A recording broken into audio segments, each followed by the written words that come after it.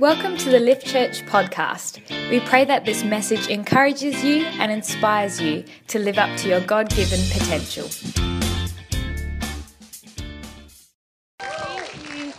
Thank you, Andre. You're awesome. I love having you up here. It's so good. Cool. So we do want to say thank you to those of you who did come out last Saturday and join us for the pop-up carnival. We were really, really stoked at, the turnout. We had probably about close to 300 people, wasn't it, that came to Reed Park over that hour and a half to be a part of the carnival. So it was awesome. We really got to chat with our community and hang out and have a lot of fun. So just to update you, we have that goal of 1,000 community hours for this whole year. That was our goal that we set. We are tracking along all right, if I'm honest. It's all right. We're at 392 hours that we've clocked up all together, so that's awesome. But we do have a few more opportunities coming up if you would like to be a part of our community work. So we do have Levers coming up end of November. We're so pumped about it. It's going to be awesome. It's just like a week of cleaning up vomit, making sure kids return home safely. It's going to be awesome, hey? So can't wait. Oh, I have this feeling that I'm going to be one of those like compassionate vomiters, you know what I mean? Like you see it and then you're like, oh. I got to get some prayer before we go, I think. Just so I come back and I'm more sweet. So we've got that going on, and then this coming Friday, actually, we're going to be back at Curtin University. I'm just so loving what we're seeing in Curtin University. We get to go in. It's been probably almost every month to maybe 2 months we've been able to be there on campus, and we go under the banner of Red Frogs, which is also what we're doing for Levers, and we've just been able to hang out with students. We've been able to have conversations, ask how they're doing, especially around exam time. Those conversations can be really crucial for them. And so on Friday, if you are free between 11 and 2, I think it is, and you'd like to join us, just come and have a chat. I'll be in the foyer after the experience. And would love for you to join us and come for that. When we set up Lift Church, and you've probably heard me use this mantra a little bit because I absolutely love it, but our mantra is we want to be the church that our community can't do without. How many of you amen that? Yep. We want to be that church that this community cannot do without. And what I'm loving about this series that we're in at the moment called Uncomfortable is that it's really getting us ready to be that church that our community can't do without. Because how many of you know living your Christianity here within the four walls of the church, that's easy, right? But it takes being comfortable with discomfort, with being uncomfortable, that we can actually achieve being that church that our community can't do without. And so who's been enjoying this series? Let me pitch that a little bit differently. Let me ask, how many of you have actually been uncomfortable in this uncomfortable series? Yes? Good. I love that. Andre's like straight up, yes, uncomfortable.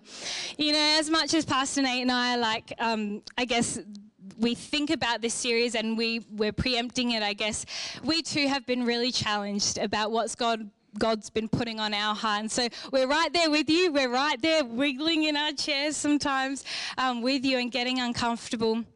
And this morning, I wanted to talk to us, or share my thoughts around evangelism, because evangelism goes hand in hand with living our Christianity out amongst our community. Amen? So that's what we're going to be focusing on this morning. So who's ready for the Word of God? Who's ready? Awesome. Why don't we just take a moment and pray? Holy Spirit, we thank you that you are here with us this morning, and we just open up our heart. We open up our ears to hear what you want to speak to us about this morning, God. And we ask that you have your way. In the name of Jesus, we pray. Amen. Amen. So recently I think I was listening to a podcast, and the person speaking was talking about a couple of the things, or the thing that Christians find most uncomfortable. And those two things were evangelism as well as finance. And so as I was hearing this, I was thinking, okay, that's good that we're speaking on evangelism this morning.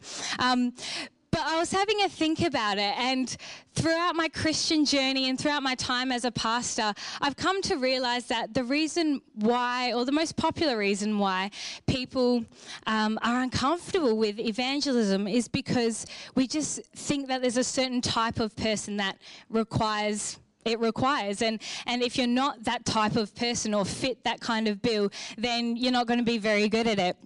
I'm seeing a few heads nodding, and yep. And so I've definitely been there myself, just really feeling like I'm not that type of person.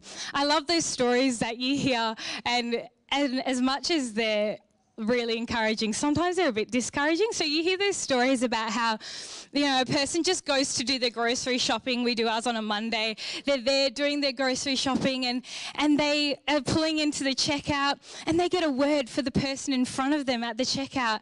And then they speak to the person, and they're all like, thus saith the Lord. This is what God wants to speak to you. And they're like, oh my gosh, that's so what I needed to hear. And then tears start streaming down their face, and then the person prays for them, and they get healed of whatever it is they needed healing from. And then the cashier is slain in the spirit, and then the whole line is just breaking out, and revival is happening.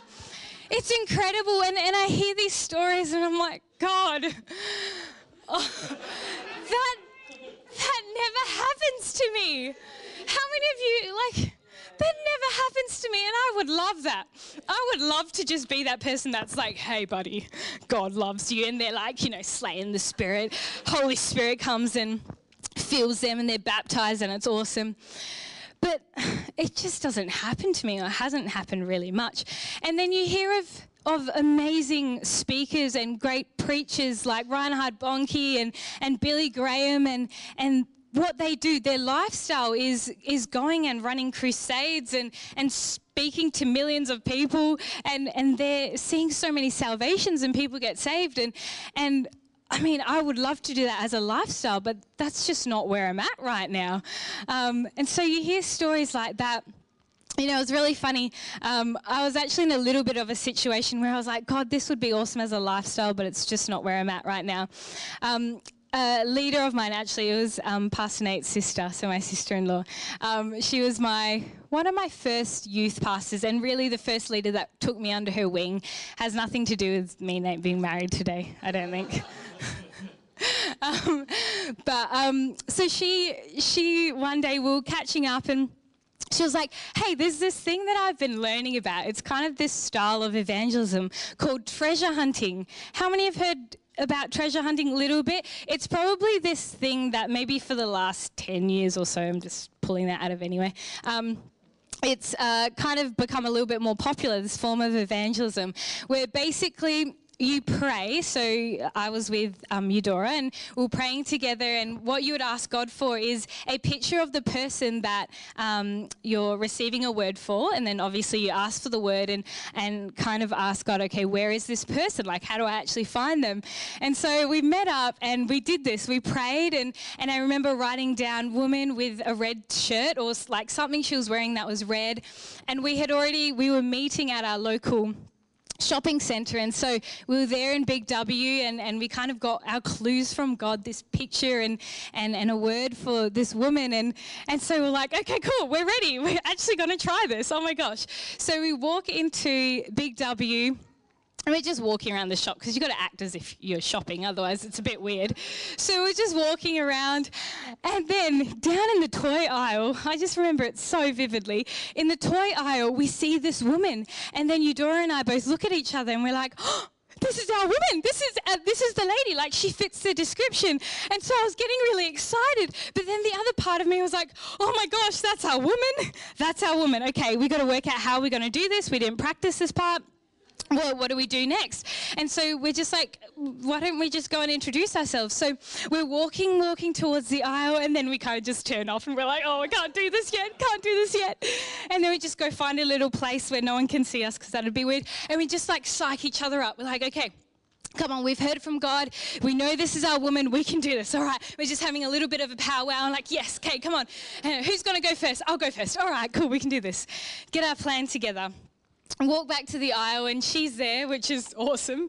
It would really suck if she went somewhere. This story wouldn't be any good if she went somewhere. And so she's there, and we're kind of like, all right, it's now or never. So we just walk up to her, totally pulling everything together and like composing ourselves. Walk up to her and just introduce ourselves and say, hey, we're Christians, and yeah, we're just praying this morning, and we just really believe that God wants you to know that he loves you. And if you'd like prayer for anything, we'd love to just pray with you. And she was like, at first she was like, oh, okay, that's cool. I guess you don't really get that much when you're just shopping in the toy aisle of Big W. It doesn't really happen often. She was like, oh, cool. Well, my husband's actually going for an operation tomorrow. Could you pray with me for that? And so I think we're a bit surprised at how open she was to receiving prayer and receiving the word that God loves her. And so it was awesome because we just got to stand there in the aisle of Big W and pray with this woman that we'd just met and pray for God's protection and healing over her husband, and then we kind of just said amen, and it was really great to meet you, and walked off. It was awesome. And so we walked off and we were like, oh my gosh, can't believe we did this. I'm on such a high. But then as we walked away, I was a bit like, God, that was awesome to experience that, but I don't have time for that, like every day. I'm like, God, I work, and at that point I was studying, and I'm like, as much as I would love to spend a couple of hours just like getting a word for absolute randoms and then traveling to that place, finding the person, going on this treasure hunt because the person is the treasure, as much as I'd love to do that, I'm not like Reinhard Bonnke. I'm not like Billy Graham, who this is their lifestyle. This is how they make a living for it. And I was thinking, God, there's got to be not an easier way, because it's not easy. Evangelism is not easy. Just thought I'd put that out there right now. But just a way where I do evangelism in my way, in the way of Beck 4, in a way that it actually fits in with my life, and I'm walking this out day to day. It's not a compartmentalized period of time where I'm like, okay, evangelism time, do it, and then switch it off again and get on with my day. I wanted it to be a lifestyle. And so fast forward a few years, I had the privilege of being on staff with our previous church, absolutely loved it.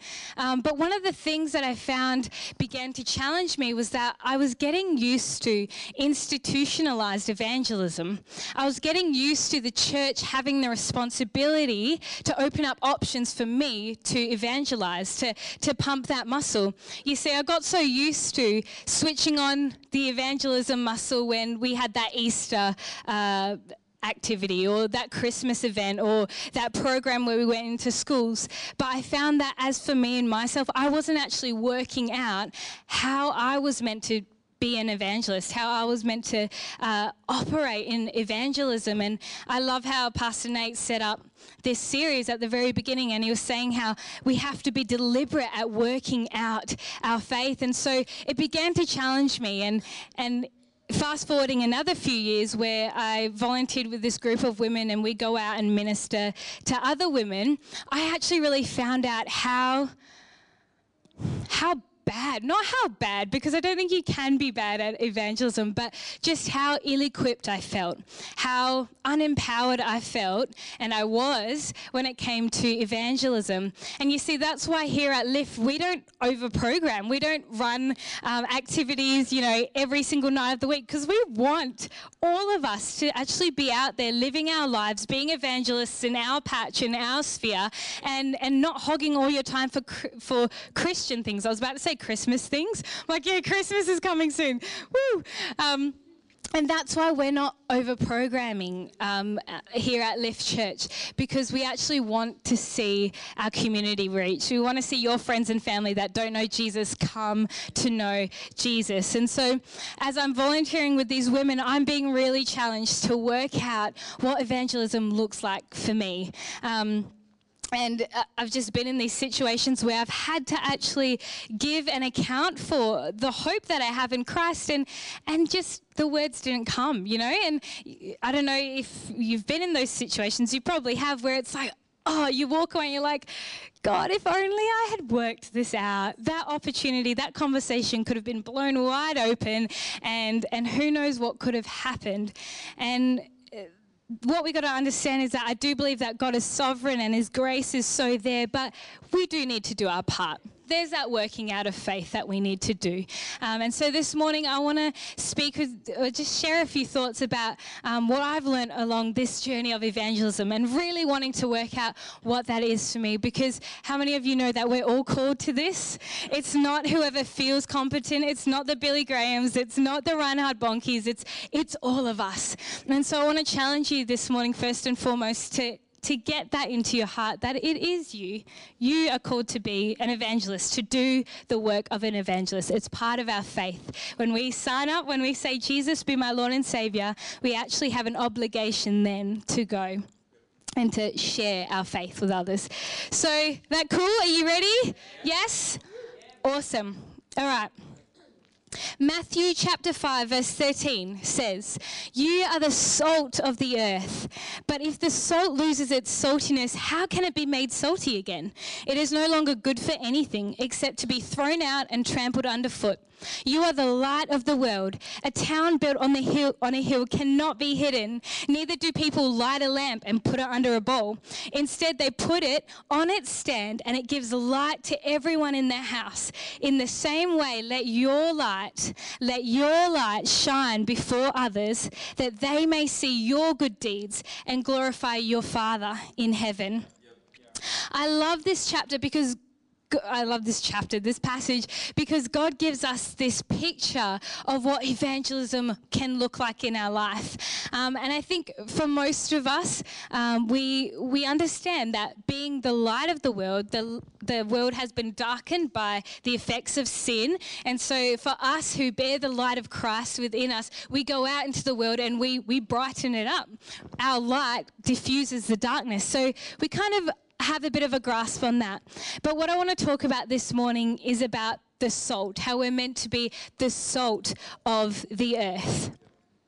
So let's begin by finding a bit of an answer to that question in verse 13. Let's read it again. "You are the salt of the earth, but if the salt loses its saltiness, how can it be made salty again? It is no longer good for anything except to be thrown out and trampled underfoot." I don't know about you, but that passage scares me. It scares me because I don't want to become useless to God. I think that would be the worst thing ever. As a Christian, being born again, been given a purpose by God, and then becoming useless in that, there wouldn't be any point to living, right? That would be, my purpose over. And so that question for me is really important. Can salt actually lose its saltiness? The thing is, today we see salt as a very stable compound, right? Scientists will tell you that there's nothing that can really alter salt as a compound. But when Jesus was speaking this passage to the listeners, they actually had something else in mind. They could actually think about a mountain where many of the Jews would actually get their salt. They'd think of this mountain, and it was called Mount Sodom. Hope I'm saying that right, Mount Sodom, where on this mountain, when it would rain and when the wind would hit it and all the other elements that you get, the salt on the outside of the rock would actually lose its saltiness. So as Jesus is speaking this out, people are saying, I know that salt can lose its saltiness. It happens all the time. And what would happen is if any of the Jewish people got that kind of salt, they would indeed just throw it out on the paths, on stairs, and use it as a bit of a grip for people so they wouldn't slip as they were walking. That actually happened. And as I was thinking about this, God, we can lose our saltiness. That's really scary. He actually brought to mind the passage in Matthew 7, I believe it is. Matthew 7, verse 24 to 25. And it says this: "Therefore, anyone who hears these words of mine and puts them into practice is like a wise man who built his house on the rock. The rain came down, the streams rose, and the winds blew and beat against that house." Sounds a lot like the elements with the mountain. "Yet it did not fall because it had its foundation on the rock."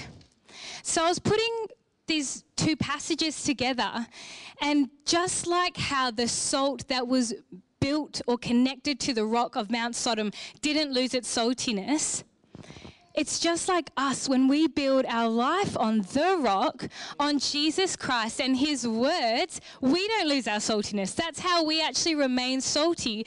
So you don't have to be a type of person to be a good evangelist. You don't have to be, any of those scenarios that you think you're not.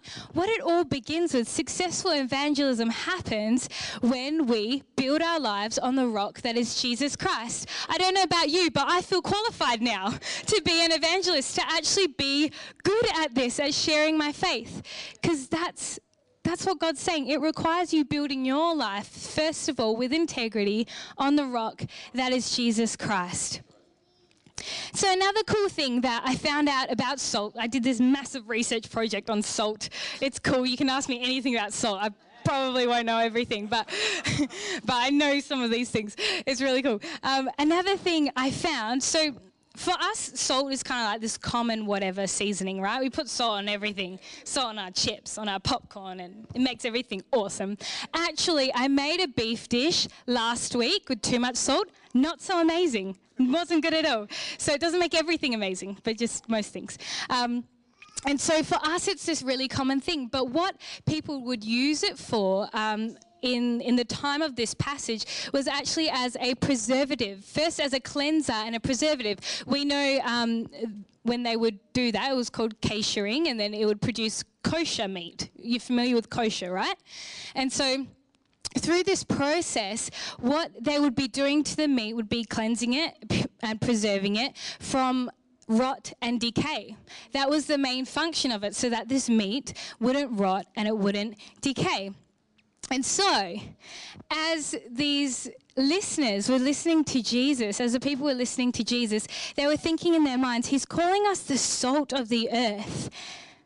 That's pretty significant, because in their minds, they're thinking of how this kosher meat is preserved from decay and from rot. And so they put two and two together and thought, we're meant to be preserving this earth from rotting and decaying. We're meant to be protecting this earth from sin going rampant, and we're meant to be this seasoning that spreads out and preserves everything that is of God here on this earth. We're the ones that are meant to be praying and being kingdom come on this earth. And so that's what they're thinking about. That's pretty significant, right? If you stop and just allow that to sink in. We are meant to preserve the world from rot and decay. It's amazing. And so, where does that start? First of all, if you're a Christian, you know that it starts within us. You know that when you receive Jesus as your Lord and Savior, he first cleanses us from the inside out. He gets rid of our guilt. He gets rid of our shame. He cleanses us from our sin. And then he commissions us and says, go into all the world, build disciples, be the salt of the earth. And as I was thinking about it, the uncomfortable part really hits home now. It's when we've been cleansed from our sin, but we find it hard in the going. You know how I mentioned that evangelism and finance is one of those difficult things for us to release to God? I think it actually talks a lot about the selfishness that we have, that we're so happy to receive the gospel. We're so happy to receive Jesus Christ and his grace and his mercy and his forgiveness, and we're so happy with financial blessing, but we find it really hard to give it again. But the thing is with salt, if it's left in its packet, it's no good. This here, it's ineffective.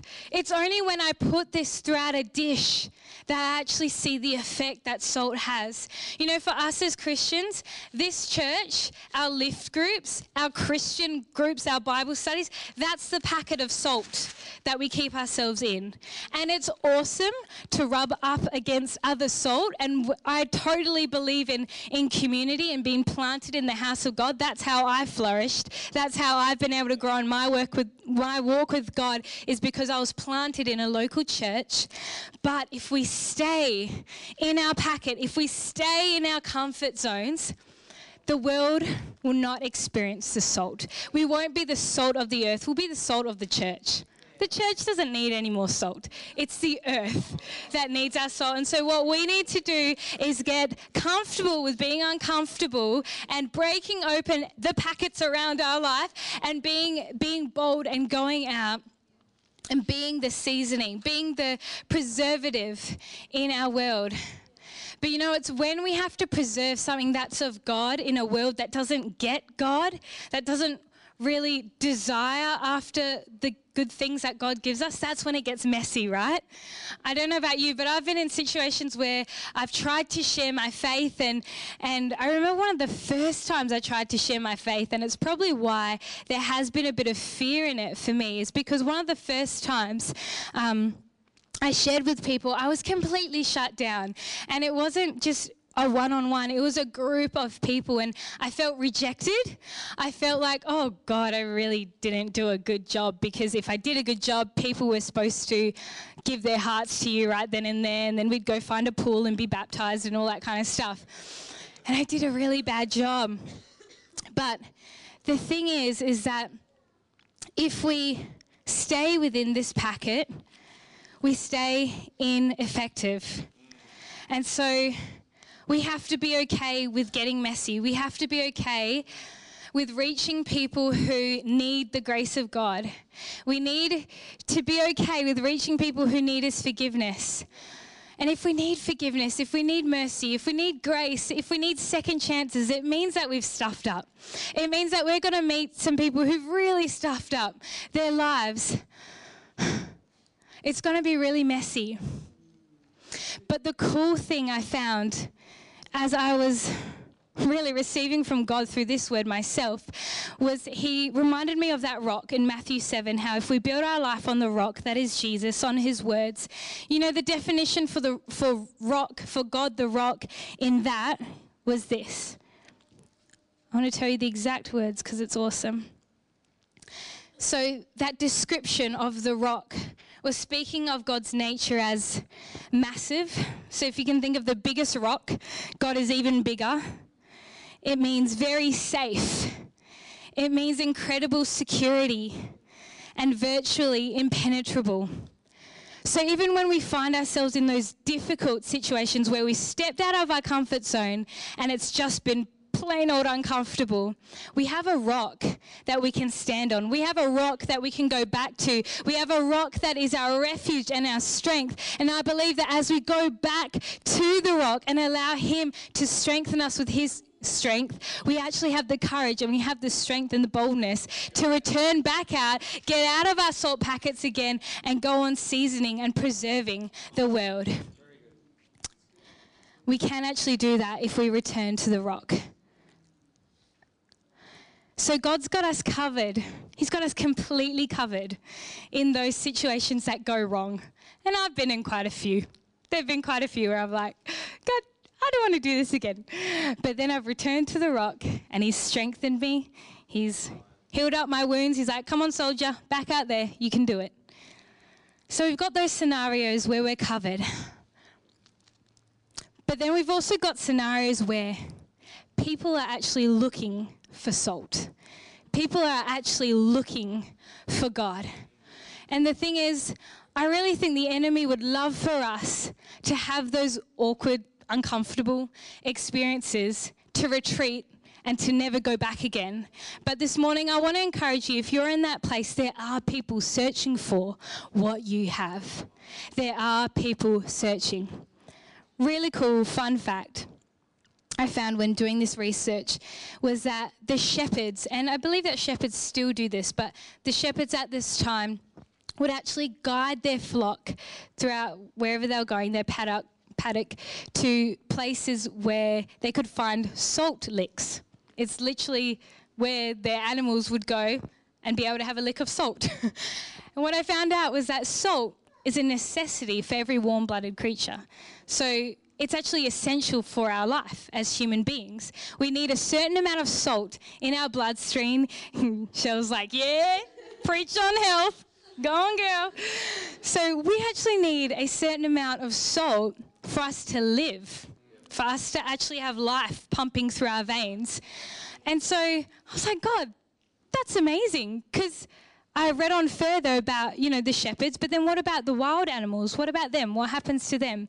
The thing is, even the wild animals without shepherds, they would go looking for salt, for places they could find salt, because it was so necessary. They had this desire in them that they needed salt. They could not find salt. But the cool thing was, when they found it, they knew they had found it. And then they'd go on licking at the salt and have that necessity met. So funny. I think I had a picture of some lambs with it. Yeah, and they're cute. So they would go and find these things and have their need met. And it just dawned on me that God, as our creator, oh, I love this.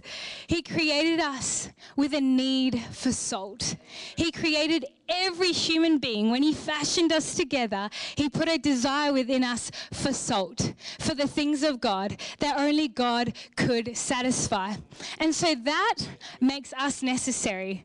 Those of us who have salt in our lives, those of us who have Jesus living on the inside, we are necessary to this earth. Why else would God leave us here when he saves us, right? I don't know, but he could have totally, once I gave my life to him, beamed me up to heaven and we could be partying in and it would be great. But then, no, he leaves each and every one of us here on earth because we need to be the salt of the earth. And I love that. I love that. It's an amazing picture of God, how he has created us. But then what do we do when people come searching? What do we do? Maybe you're here this morning, you've been coming to Lift and you're like, this place, you wouldn't put it in these words, but this place is salty. This place has something different about it. There's a touch of God on this place.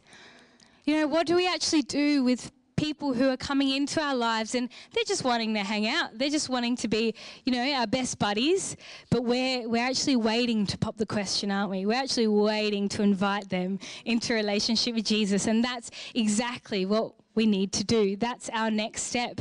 When people are thirsting, when they've had that taste of salt, they've tasted and seen that the Lord is good. They wouldn't put it in those words, but that's what they've tasted.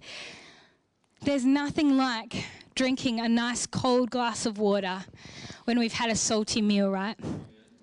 In John chapter 4, and if I can get the band up, in John chapter 4, we see this, we read this story about Jesus and the woman at the well.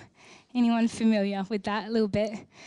And I love how she's just getting hungry as they're talking. She's getting hungry. And Jesus reveals himself as the living water. For us, we're the salt, but we get to connect people with the living water. We get to connect people with water that satisfies. I love Jesus' words. He answers her, everyone who drinks this water will be thirsty again, talking about the water in the well. But whoever drinks the water I give them will never thirst. Indeed, the water I give them will become in them a spring of water welling up to eternal life. They will never thirst again. This morning, if you have been coming to Lift, or if you've been curious about this Christianity thing and you haven't connected yourself with the living water yet, you haven't experienced Jesus for yourself personally, then this morning I would love to lead you in a prayer that connects you with the living water. This is what the people in the town said to the woman, because what happened was that the woman encountered Jesus herself, and then she went back into her town. She went back to her home, and she told everyone, I've met this man Jesus. He's told me everything that no one's ever known about myself. And it's all true. It's all true. And so the people come and they hear Jesus for themselves. They witness him. They witness the salt that he carries, the life that he has within him. And they say to the woman, we no longer believe just because of what you said. Now we have heard for ourselves. And we know that this man really is the Savior of the world. This is our joy, church. This is our privilege, that we get to have people coming into our lives, being attracted to the salt within us. And then we get to say, hey, you encounter him for yourself. You encounter him for yourself. It's not good enough that I would stand here this morning and talk about the good things of God without inviting you to encounter him yourself.